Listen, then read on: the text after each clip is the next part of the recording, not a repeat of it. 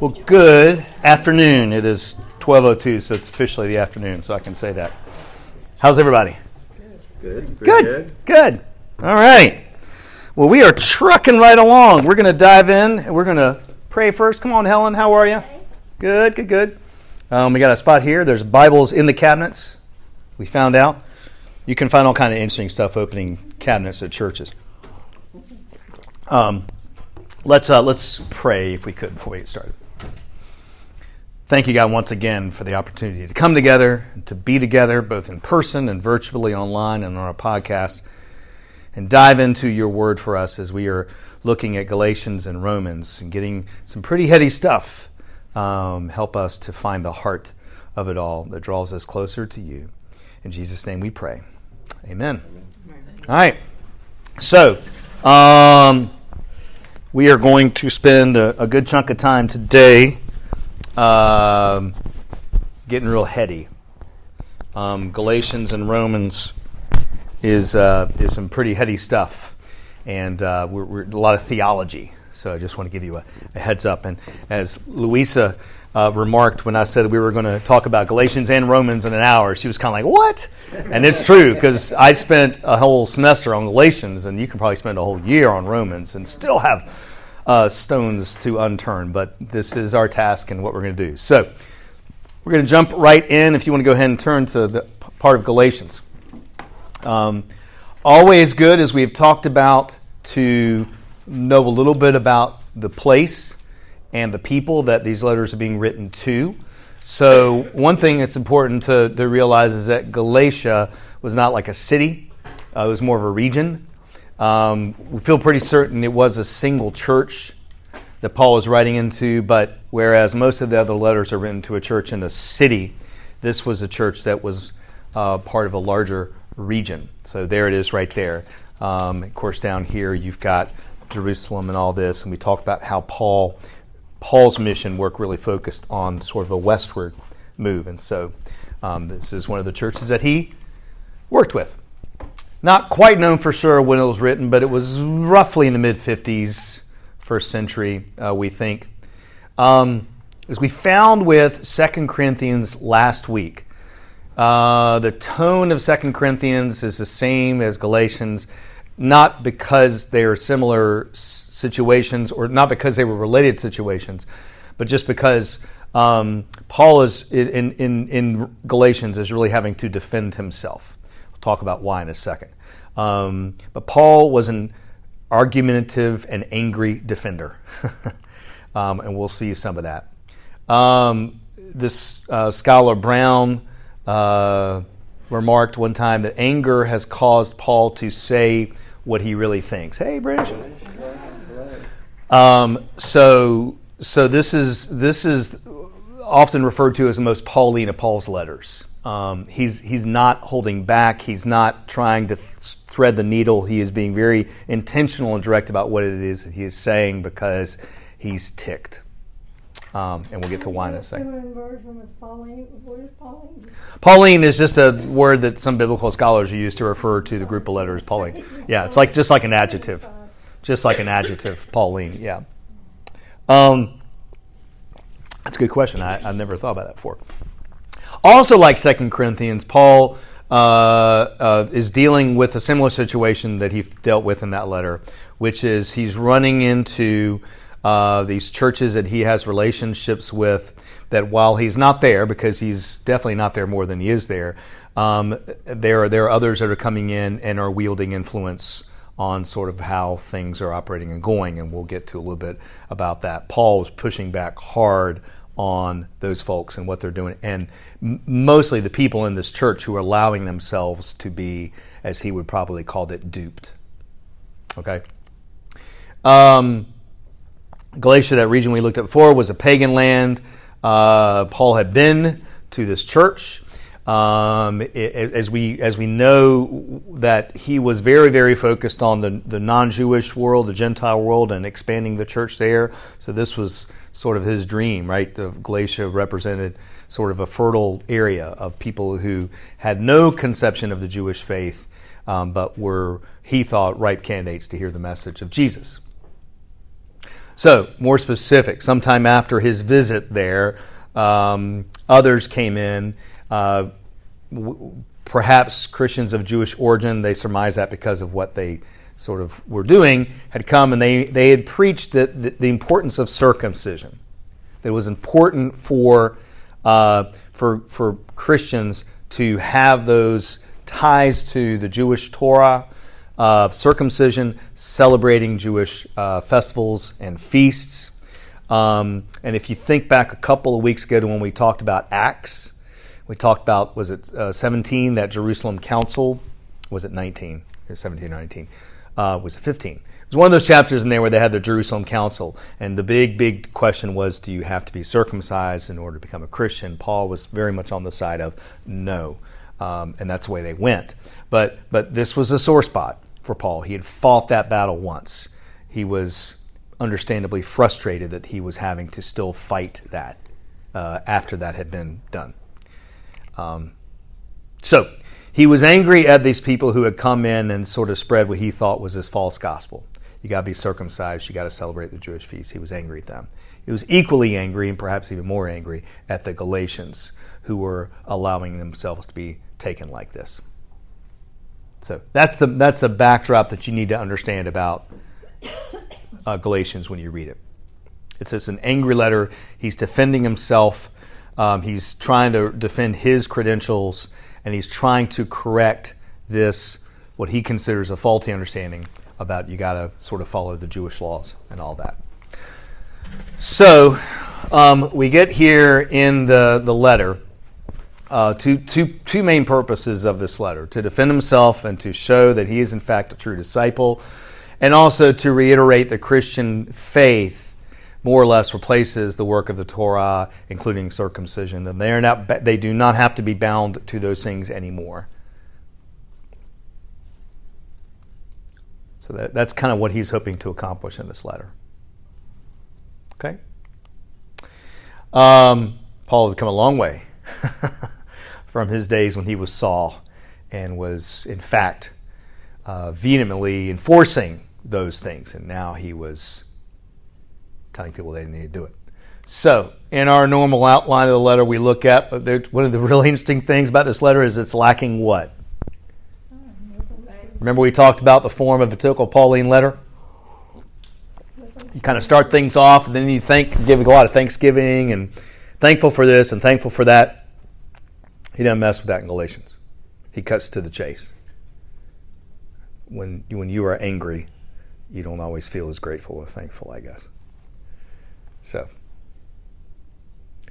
we'll get to justification by faith, but that is something that comes very clear in here and also is reiterated in Romans. But then we are justified by faith as opposed to works or the law or those kinds of things. So this is, again, stuff that, I'm looking around this room here. We got some good Reformed thinkers and theologians, good long-time Presbyterians, but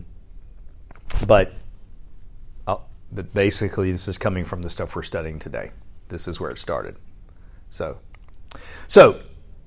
Paul's biographical defense, I can't remember who I was, who presented it that way.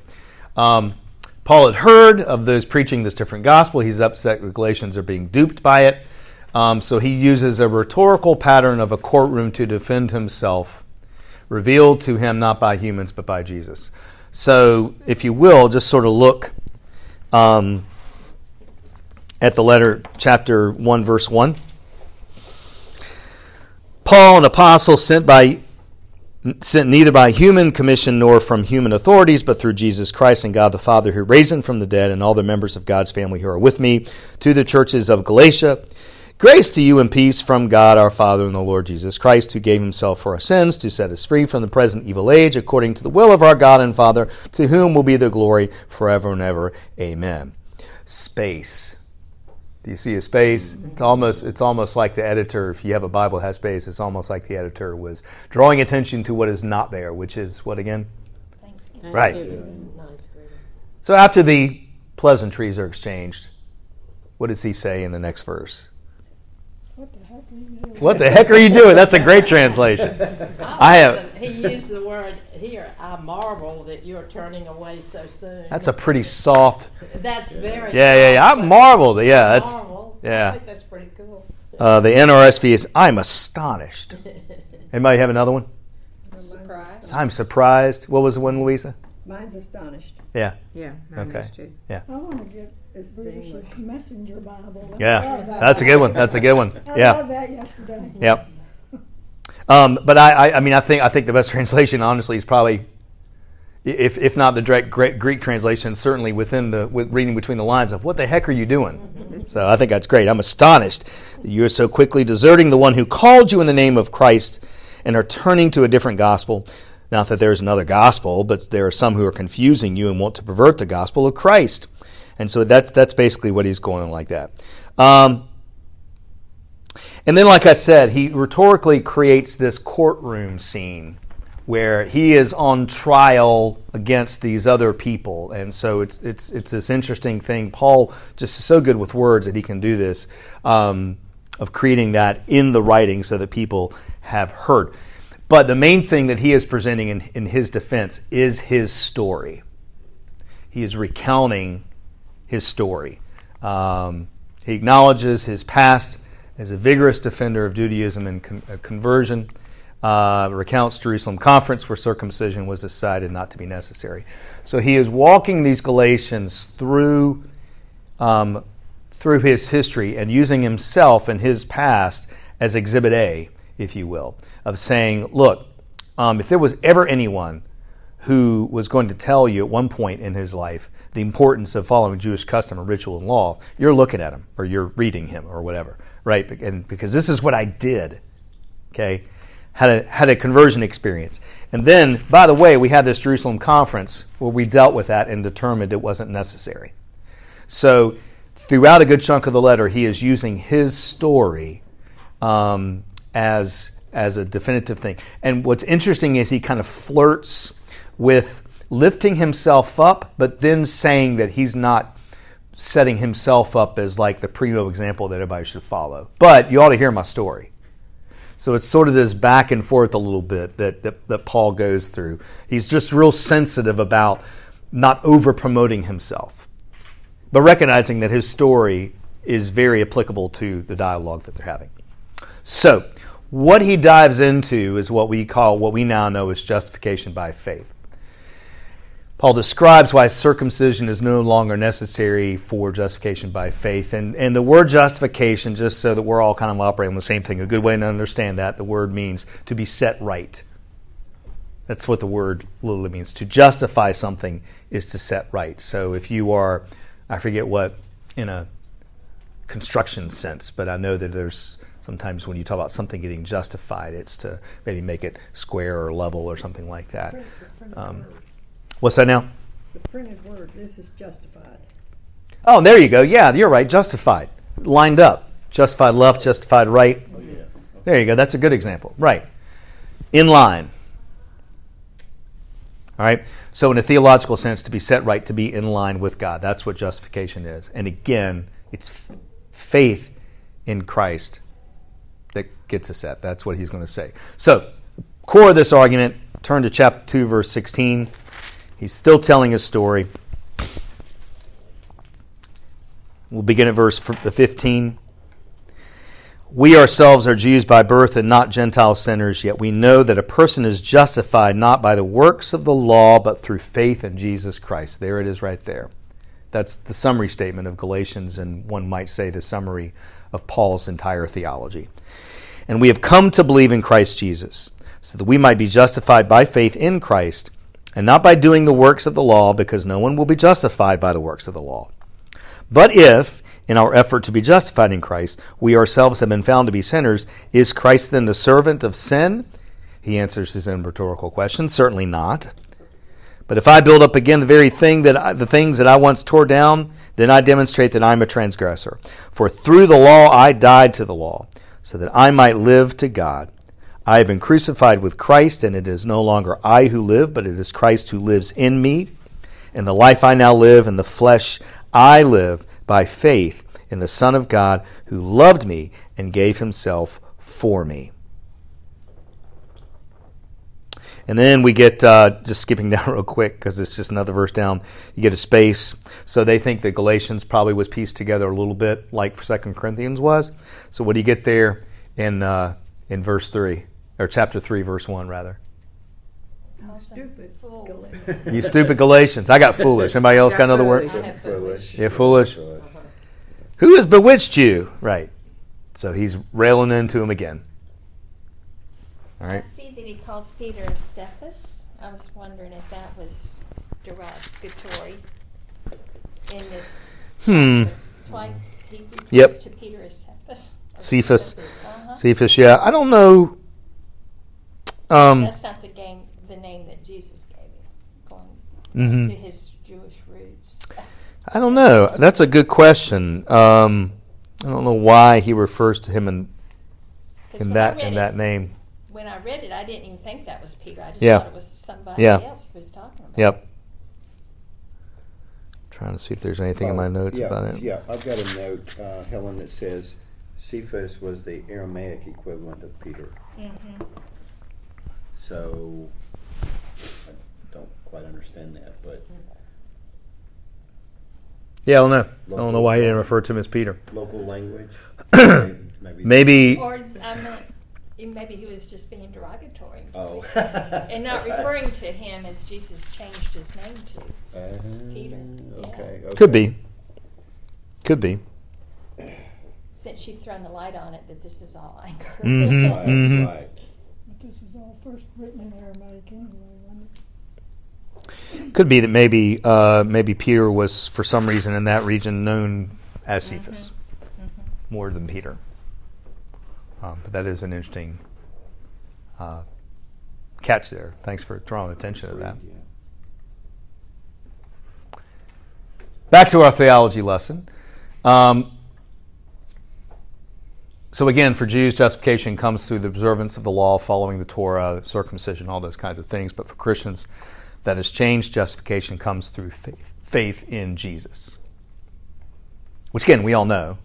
It's pretty, but this is where our thinking has come from. Back to this dialogue, among others.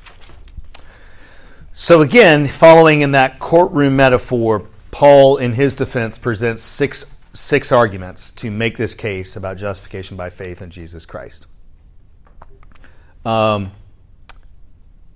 Number one, we find at the beginning of chapter 3 that we just delved into quickly there, Paul's gospel worked before the newcomers came, so why should anything need to change? All right, so the classic, if it ain't broke, don't fix it. Right? Later on in that chapter, he uses Abraham's circumcision. This is interesting. He actually uses Abraham's circumcision as a defense.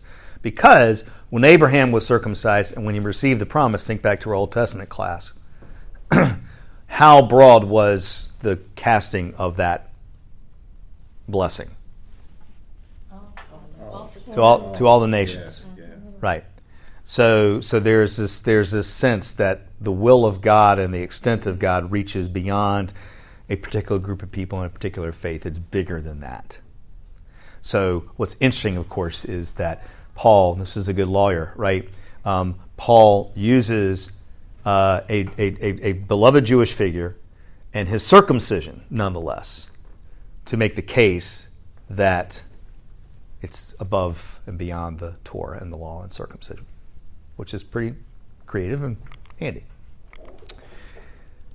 Later in the 3rd chapter, he talks about the fact that the law came hundreds of years after the Abraham. It was sort of the tie-over. It was only the temporary custodian until Christ came.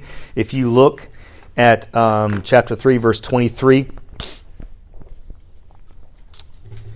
now before faith came, we were imprisoned and guarded under the law until faith will be revealed. Notice the word that he uses there, imprisoned. So it's a sense that the law served a purpose, but it was not maybe it was not the most desirable one. We were kind of held captive by it. Okay, we were imprisoned and guarded under the law until faith would be revealed. Therefore, the law was the NRSV has disciplinarian. What other translations do y'all have in verse 24? Mine has tutor. Tutor. Tutor. Tutor. Schoolmaster. Schoolmaster. Okay. Custodian. Custodian. Yep. Therefore, the law was our disciplinarian, schoolmaster, tutor, custodian, until Christ came so that we might be justified by faith. But now that faith has come, we are no longer subject to a disciplinarian, custodian, schoolmaster, tutor. For in Christ Jesus, you all are children of God through faith. All right? So the actual Greek here, the word means something like a babysitter. Huh. Really? Babies. So a babysitter, of course, comes over, takes care of the kids, while parents go off, do their thing. But eventually, the hope and intention is that the parent or parents come back, right? So it like a temporary custodian, temporary watcher over all these kinds of things. Schoolmaster tutor really gets at the part of that is about sort of educating or nurturing or that kind of thing. But the real thrust of this word is a watcher over, a temporary watcher over, which is not a real word. I just made it up. All right. So if you've always wondered why schoolmaster, tutor, disciplinarian, custodian, it's kind of weird. But the real word is getting at this babysitter almost, honestly. Okay? And then we get, by the way, then we get this wonderful thing. So, metaphor of slavery, that we were formerly enslaved to the law, we were bound to the law, kind of gets to that imprisoned thing that he mentioned there in verse 23, but now that's changed. We're no longer into that, and that baptism is sort of a sign of the releasing of that dominion over us, that responsibility we have to it like that. And then we get this really powerful statement in 3:28, which is appropriate here and appropriate in a lot of other situations. There is no longer Jew or Greek. There is no longer slave or free. There is no longer male and female, for all of you are one in Christ Jesus. So all of the barriers or the lines that we draw, the walls we build to separate, to delineate, are gone. There is nobody's in, nobody's out, everybody's in kind of a thing, right? And you play around with this. It's 2019, Jew or Greek, slave or free, those don't really ring true. Male or female, that's a pretty appropriate conversation for a day and time. Yeah. But you can think about what is our Jew or Greek for today? What is our slave or free for today? Actually, some would say, and probably right, that slave or free is still very appropriate in today. New Jim Crow. So, anyway, that's just kind of what he's getting at, and that's what he's using here to talk about, is the way that freedom from the things that have bound us, from the disciplinarian babysitter, from the divisions, that those are gone, and it's all through justification by faith in Christ. Okay? An interesting other argument that he puts in there is he says, so why are you getting on me? We've had a good thing going. Why are you coming at me this way now? Or why are you disappointing me this way? So he's kind of putting a bit of a guilt trip on them.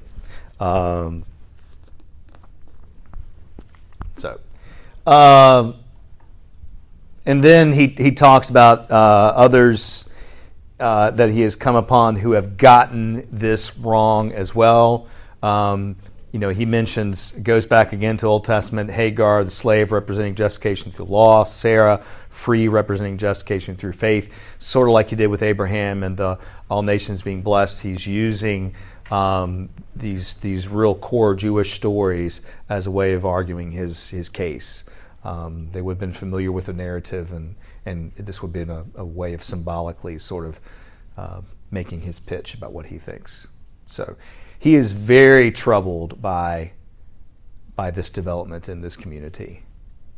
And he is pulling out all the stops and trying to right the ship, if you will.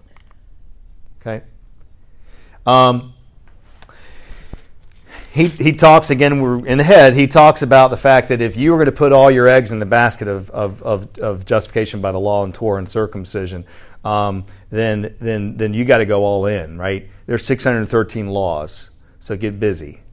Okay, if that's where you're going to stake your flag, then you've got to own it all. And if you do that, you are not only being foolish about what it is that saves you, but you're rejecting the justification through Christ. And the whole reason that Jesus came in the first place is what he's kind of saying here. And he just goes on in here of kind of what happens when people live by the Spirit, signs of those who don't do it.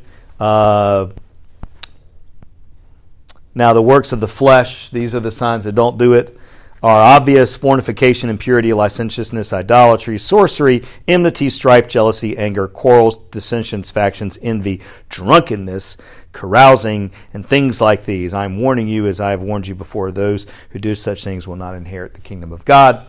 And then he talks about, by contrast, and this is 22, the fruit of the Spirit is love, joy, peace, patience, kindness, generosity, faithfulness, gentleness, and self-control.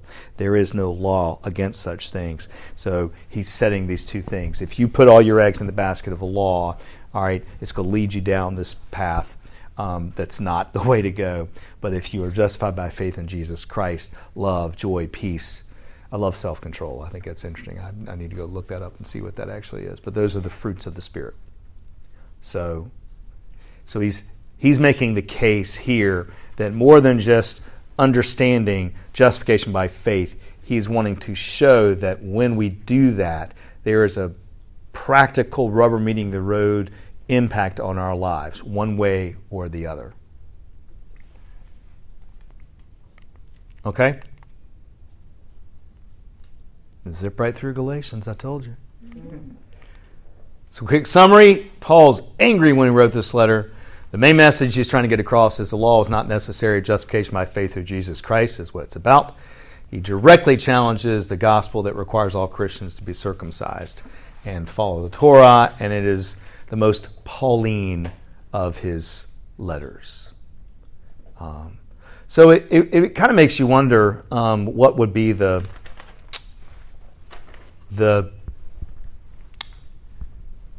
justification by the law, Torah, circumcision of 2019 in the church today. I mean, what would be what things do we kind of beholden ourselves to at the expense of truly living by the Spirit? I'm not suggesting we figure that out or anything, but I don't know. That's just, I always love to look for, once we dig into the meat of what things meant back then, I always love to sort of talk about or think about how it might apply to today. You're talking about things like the creeds? I don't know. I mean, we're not stuck on law, Torah, circumcision in 2019 like they were back then, but what would be a parallel, perhaps? I don't know. Baptism. Baptism might be. Some people are stuck on that, but you have to be baptized. Yeah. I don't know. Something to think about. Do what now? Are you thinking something more?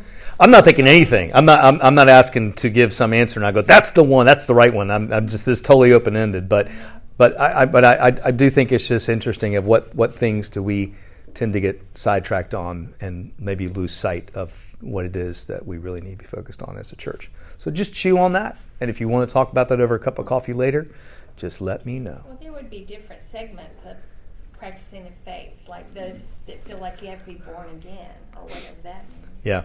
Yep. Yeah, that's a good point. Right. Mm-hmm. Yep. But it's not across the board. Mm-hmm. Right. I like the way in verse 17 of the last chapter, he says, "From now on, let no one trouble me." Give me a break. Yeah. Give me a break. Yeah, he doesn't. That's right. He doesn't. Almighty, the marks of the Lord Jesus. Yeah, he doesn't. He ends angry. Yeah. He ends the letter angry. Yeah, he really does. And you know, I when it's just black and white words on a piece of paper, it's hard to see. But I mean, just in the privacy of your own home in front of the mirror, try reading 1:6? Yeah. Try and read that with an angry tone. If you were at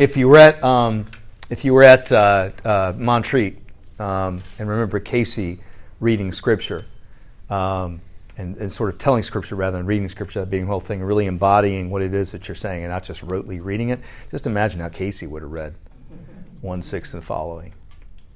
Probably would have been screaming at some part, right? So, any other questions about Galatians? All right, we're moving along. Right into Romans. Bye, British. Hey, British. Is Lisa Presbyterian? Mercy, thank you. Okay. All right. I'll swing by and check in on her. She had surgery today. All right. Let me find Romans. There we go. Got to go back. Sorry, it's confusing. All right. Overview of Romans. Longest of all the New Testament letters. It is also probably the most dense content-wise. Like sometimes eyes glazing over dense. You need to stay caffeinated when reading Romans. Not that it's boring, but it's just really dense. Written a little later, perhaps in Galatians. It is considered as sort of his theological masterpiece. It is a comprehensive presentation of what he believes with great precision and clarity. It is different than his other letters in that regard. They are theological and they are wonderful, but they are always... The letters that we've read now and some of the other ones we'll read later are all letters he's writing to a particular church about particular issues that he's had some kind of a relationship with. He's founded the church, he's visited the church, and so he does a lot of that. Romans is not that. It's different. It is presented more as a comprehensive, well-thought-out theological essay or really dense sermon that I would hate for anyone to have to listen to, rather than a true letter.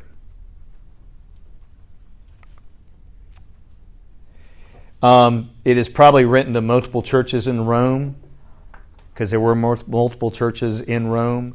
So you again, it's not written to a specific church audience that he's had a relationship with. He's kind of casting the net to the multiple faith communities in the large, huge city of Rome. He had never been there. He would go there eventually, but up to this point, he had never been there. He did not know anyone there. But he has a purpose in writing this letter that we'll get to. He, in this letter, sounds more sympathetic to Jewish Christianity than he probably sounded or did sound in Galatians. He is aware, even though he's never been there and met the churches, he knows that there are a good number of Jewish Christians in those church communities. So he is not going to, not badmouth the Jewish Christian hybrid, because he wouldn't do that. But he's not going to make the same case he was trying to make to those Galatians, because they're off in Galatia. That's Gentile plus, right? But here, he doesn't want to bring the message because that would serve no purpose and might even, hurt him. The reason that Paul wrote this letter, as best as scholars is determined, he was asking for money. He was asking for support. And so what he wanted to do was he wanted to present, it's almost like writing for a grant, where you present your treatise or whatever, you present your, you bring out all the stops, you lay it all out, and what you're trying to do is to get some people to look at you and go, sounds like a good guy, let's support him in his work.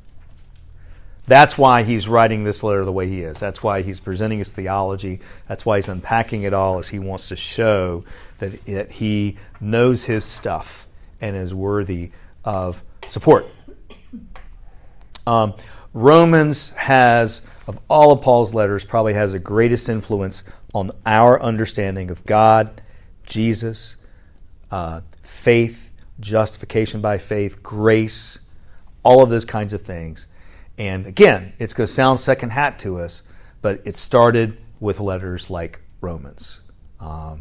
And what we have done is we've had a lot of biblical scholars and theologians over thousands of years, a couple thousands of years, who have dug into Romans and have written commentaries and other preached sermons on it that have helped to formulate our understanding of what it means to be a Reformed Christian.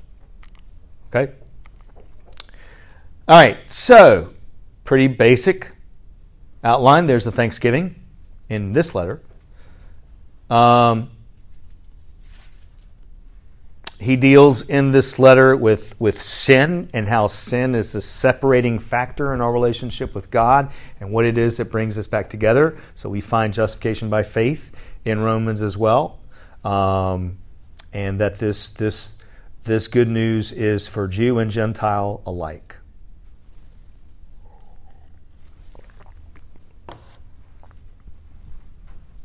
Okay? So, turn if you would.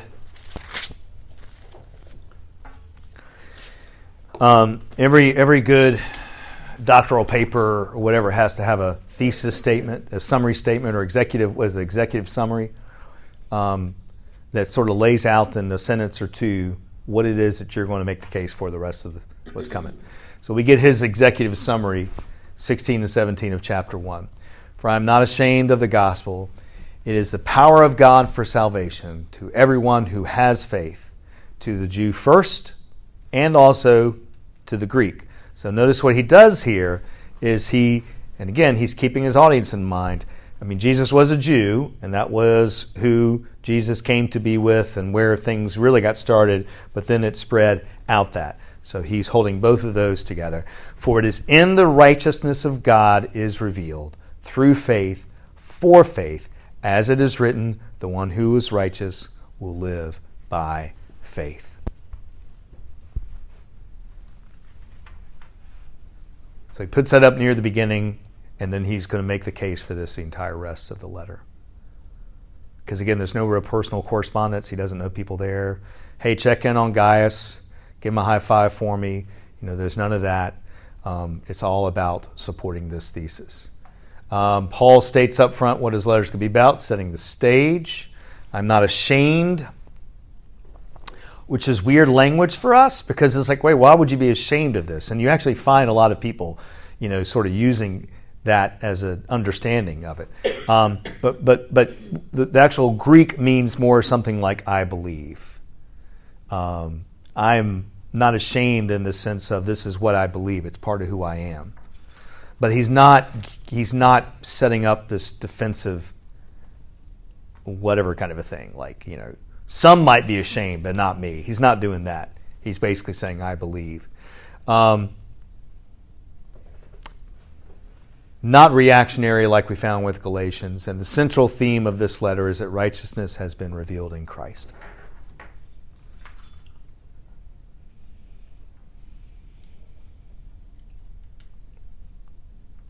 Okay? So, he's now going to, and again, this is a well-written paper, if you will. He's going to acknowledge and dig into the antithesis of that thesis. The argument again that one might say against that so that he can then refute that. So that's what he does in the first 4 chapters here. Paul surveys sort of the predicament of humanity, both Jew and Gentiles, unable to justify existence before God. And so we get this apart from the law, which is what Gentiles say under the law. The Jews would say that. Paul makes a radical claim that real circumcision is of the heart, which is strange language. It's a strange image that a Jewish person would have been like, wait, what? There's like one thing that you circumcise is not your heart. So this would have been a different kind of thing. But what Paul is doing is he's using their understanding to try and assuage them of a different way of viewing what it is that faith is about. He uses Abraham. God pronounced Abraham as righteous before his circumcision. And so he wants to lift that up as part of this, again, thinking that the law no longer has jurisdiction over us. Chapter 3, Paul quotes various Psalms to make the case of both Jew and Greek have fallen short, and gives sort of a twofold picture of Christ as one, the judge. We all fall short of God's glory. And then we are justified by faith in Christ, not by the things that we do. He wants to hit that pretty hard.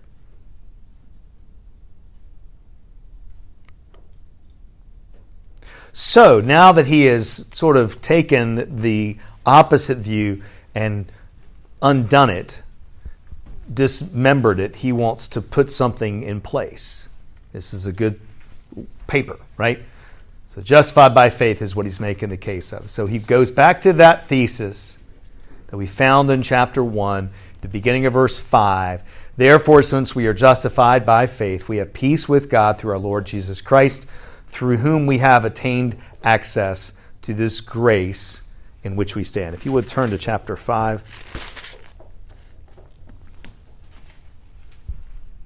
So he's returning to his thesis statement and is getting ready to unpack that to defend it. Take a look at verse 12 in chapter 5. Therefore, just as sin came into the world through one man, and death came through sin, and so death spread to all because all have sinned. Sin was indeed the world before the law, but sin is not reckoned where there is no law.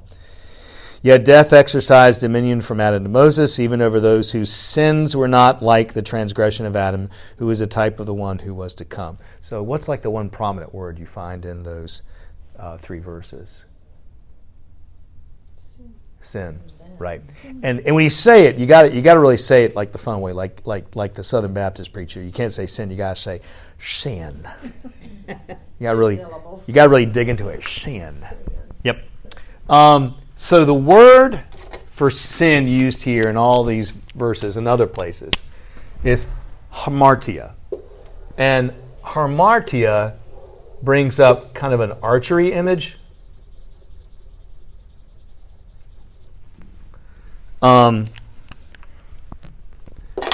Where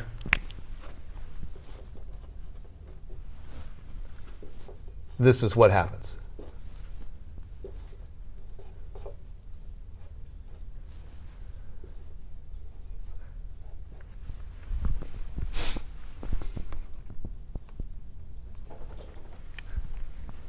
Missing the mark. We're trying to hit here, the bullseye. And instead, almost, but not quite. And boy, we really blew it over here, right? So that is Paul's understanding of sin, which I find helpful. Because I think if we think of sin, we can think of a whole host of things. But we are not, whether intentionally or unintentionally, we are not connecting where we need to. We're not hitting the mark. We're missing it. So it's an error of judgment, of effort maybe. It's not the fact that we were born to do this. Now Paul, I'm not saying that Paul would. I want to get into like Garden of Eden stuff, right? But what Paul is saying is that our scope is off. When I was at Camp Cheerio as a kid, true story, kind of embarrassing to say. When I was at Camp Cheerio as a kid, you would take different sporting things every day. You go to a class for an hour, like swimming and whatever. And I did riflery, and everybody shot 5 rounds of 5 for 5 days, Monday through Friday. So that's 125, right? Where you're kind of, this thing where you're kind of like laying down on the ground and you got your rifle and doing that. I never hit the paper. Never hit the paper. I tried different rifles. They checked the scopes. Did you have your glasses? Oddly enough, when I was in seminary, this was when I was a kid, when I was in seminary, I went with some friends skeet shooting one day, and I was knocking them out. The moving target. But sitting there, right there, I couldn't hit the paper. So I sinned greatly in Camp Cheerio, apparently, missing the mark. But I think that that's an interesting way and helpful to understand Paul's view of sin in this letter and beyond. So in these 3 chapters, which are critical to the case he's making, he uses 3 metaphors for our justification. One, beginning at chapter 6, he uses baptism. Chapter 6, verse 1, what are we then to say? Should we continue in missing the mark in order that grace may abound? By no means. How can we who died to missing the mark go on living it? Do you not know that all of us who have been baptized into Christ were baptized into his death? Therefore we have been buried with him by baptism to his death, so that just as Christ was raised from the dead by the glory of the Father, so we too might what? Walk in newness of life. Right. So notice a parallel, and this I wrote my exegetical paper in seminary on this, so I dug into this like for months. So, but notice a parallel. What was the first thing that we did with Jesus? Baptized. Jesus was baptized as we were baptized. What's the next thing that happened? He was buried. Jesus was buried, we were buried. All right. Then Jesus was risen, and we what?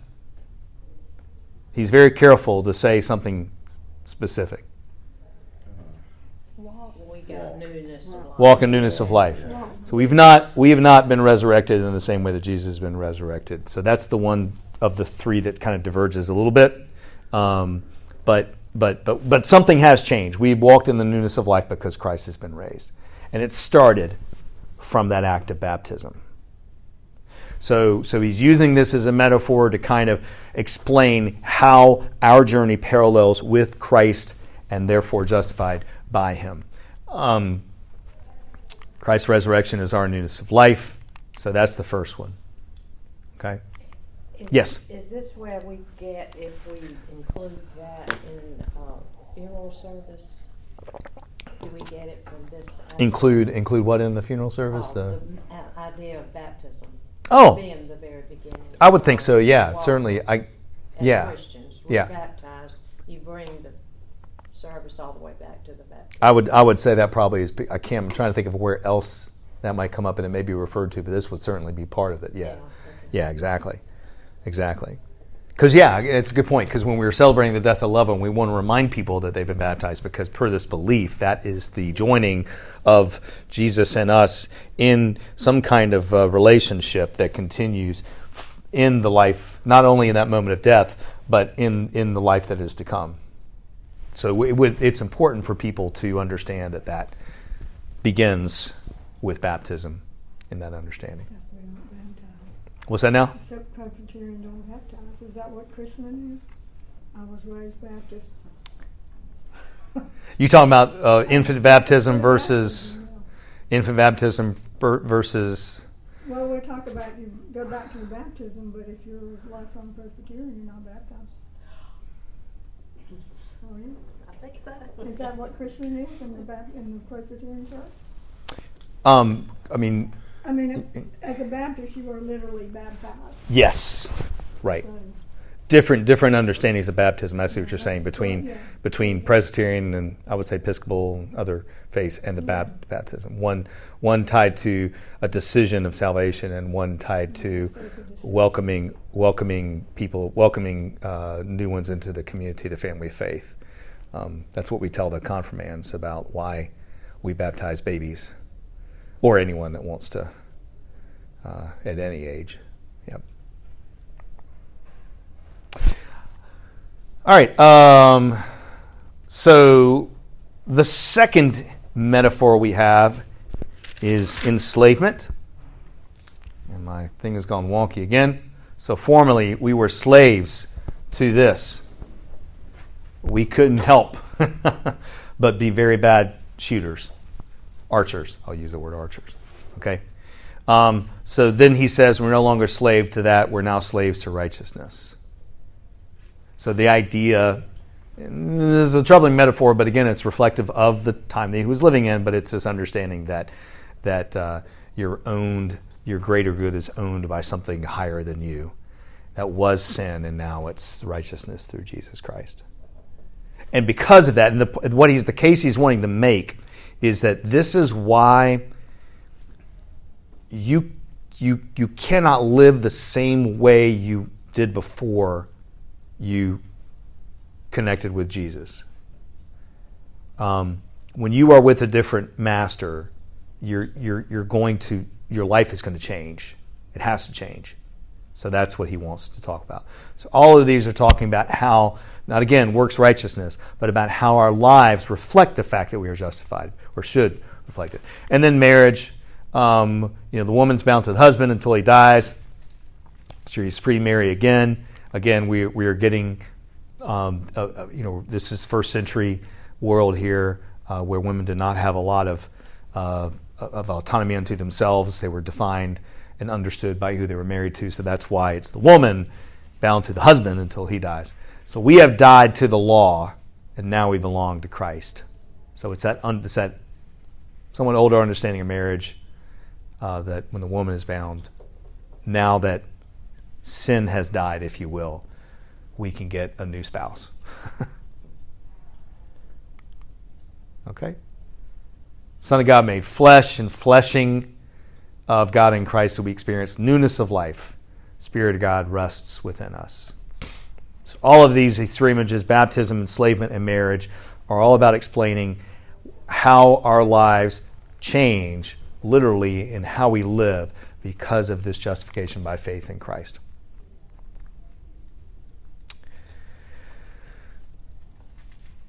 So Paul discussed, part of what Paul is reaching out to, again, knowing that there's a whole bunch of Jewish Christians that he's writing to in these churches in Rome. He's wanting to uplift the fact that the Jewish people still have a role and a place in the larger purpose of Christ, even though they haven't professed faith in Christ yet.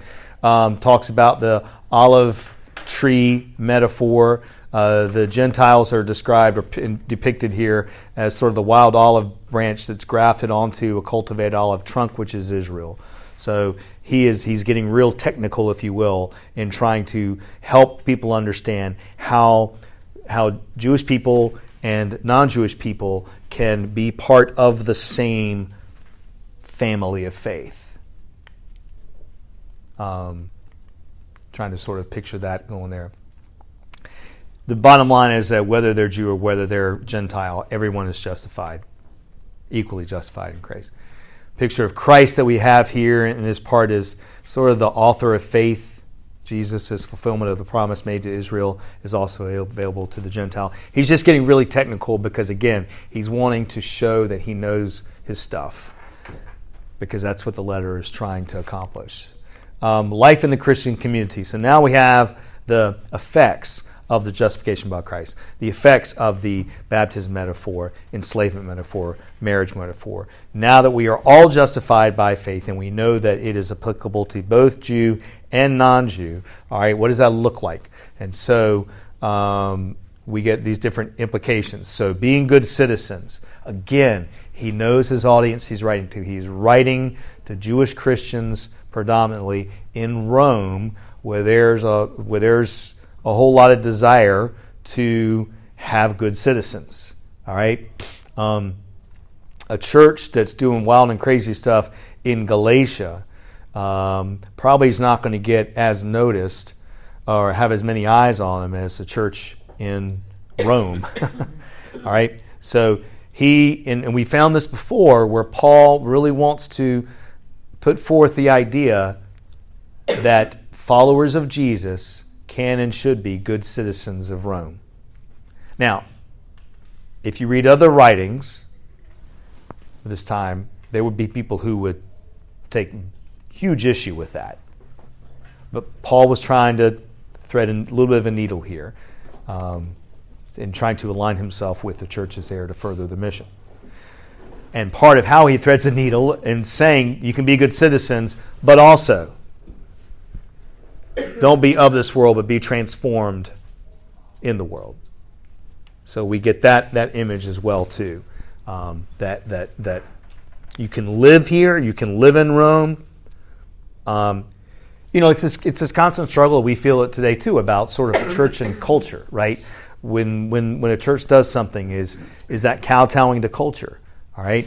And Paul is sort of trying to say that you can be a good citizen of the city, of the empire, the Roman Empire, But just to realize that your ultimate authority is with Christ and that you are now bound to Him and transformed by Him. Genuine love for one another, that needs to be something. And then associate with the lowly, which is an interesting way of saying, be cognizant of those around you in need, which sounds like church in some ways, a lot of ways.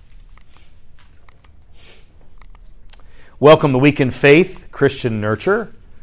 So Paul was perhaps making the very first case for Sunday school and Bible studies. Didn't know it.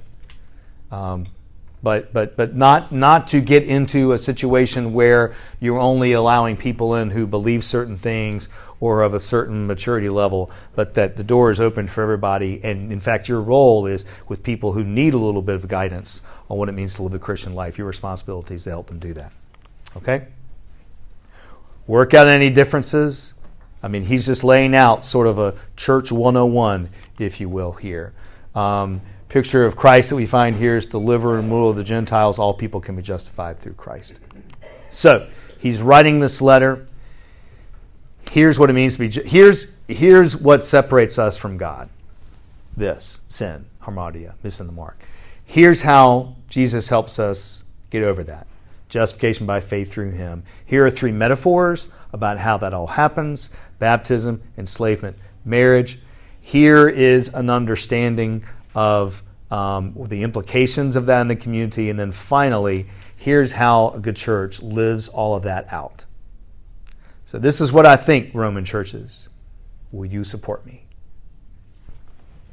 I mean, I'm not saying it's all about the money, but he's wanting to make a case that they could support him. And in doing so, we get this most amazing work that without this, our understanding of Jesus and God and faith and justification would be totally different. I don't know what it'd be, but it wouldn't be totally this, I don't think. Bye, Judith.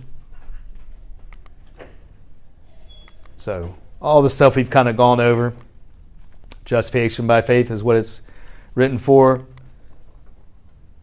Significant influence on what we think and believe. And that's Romans in half an hour. Which is crazy. So much more we could have dug into with that. I was in a church in Cleveland, Ohio, and the minister, when I came, I was only there like 14 months. Uh-huh. But when I came, he was on the 5th sermons, Uh-huh. on the 5th chapter of Romans. When I left, he was to the 11th chapter. So he 14 months. 14 months.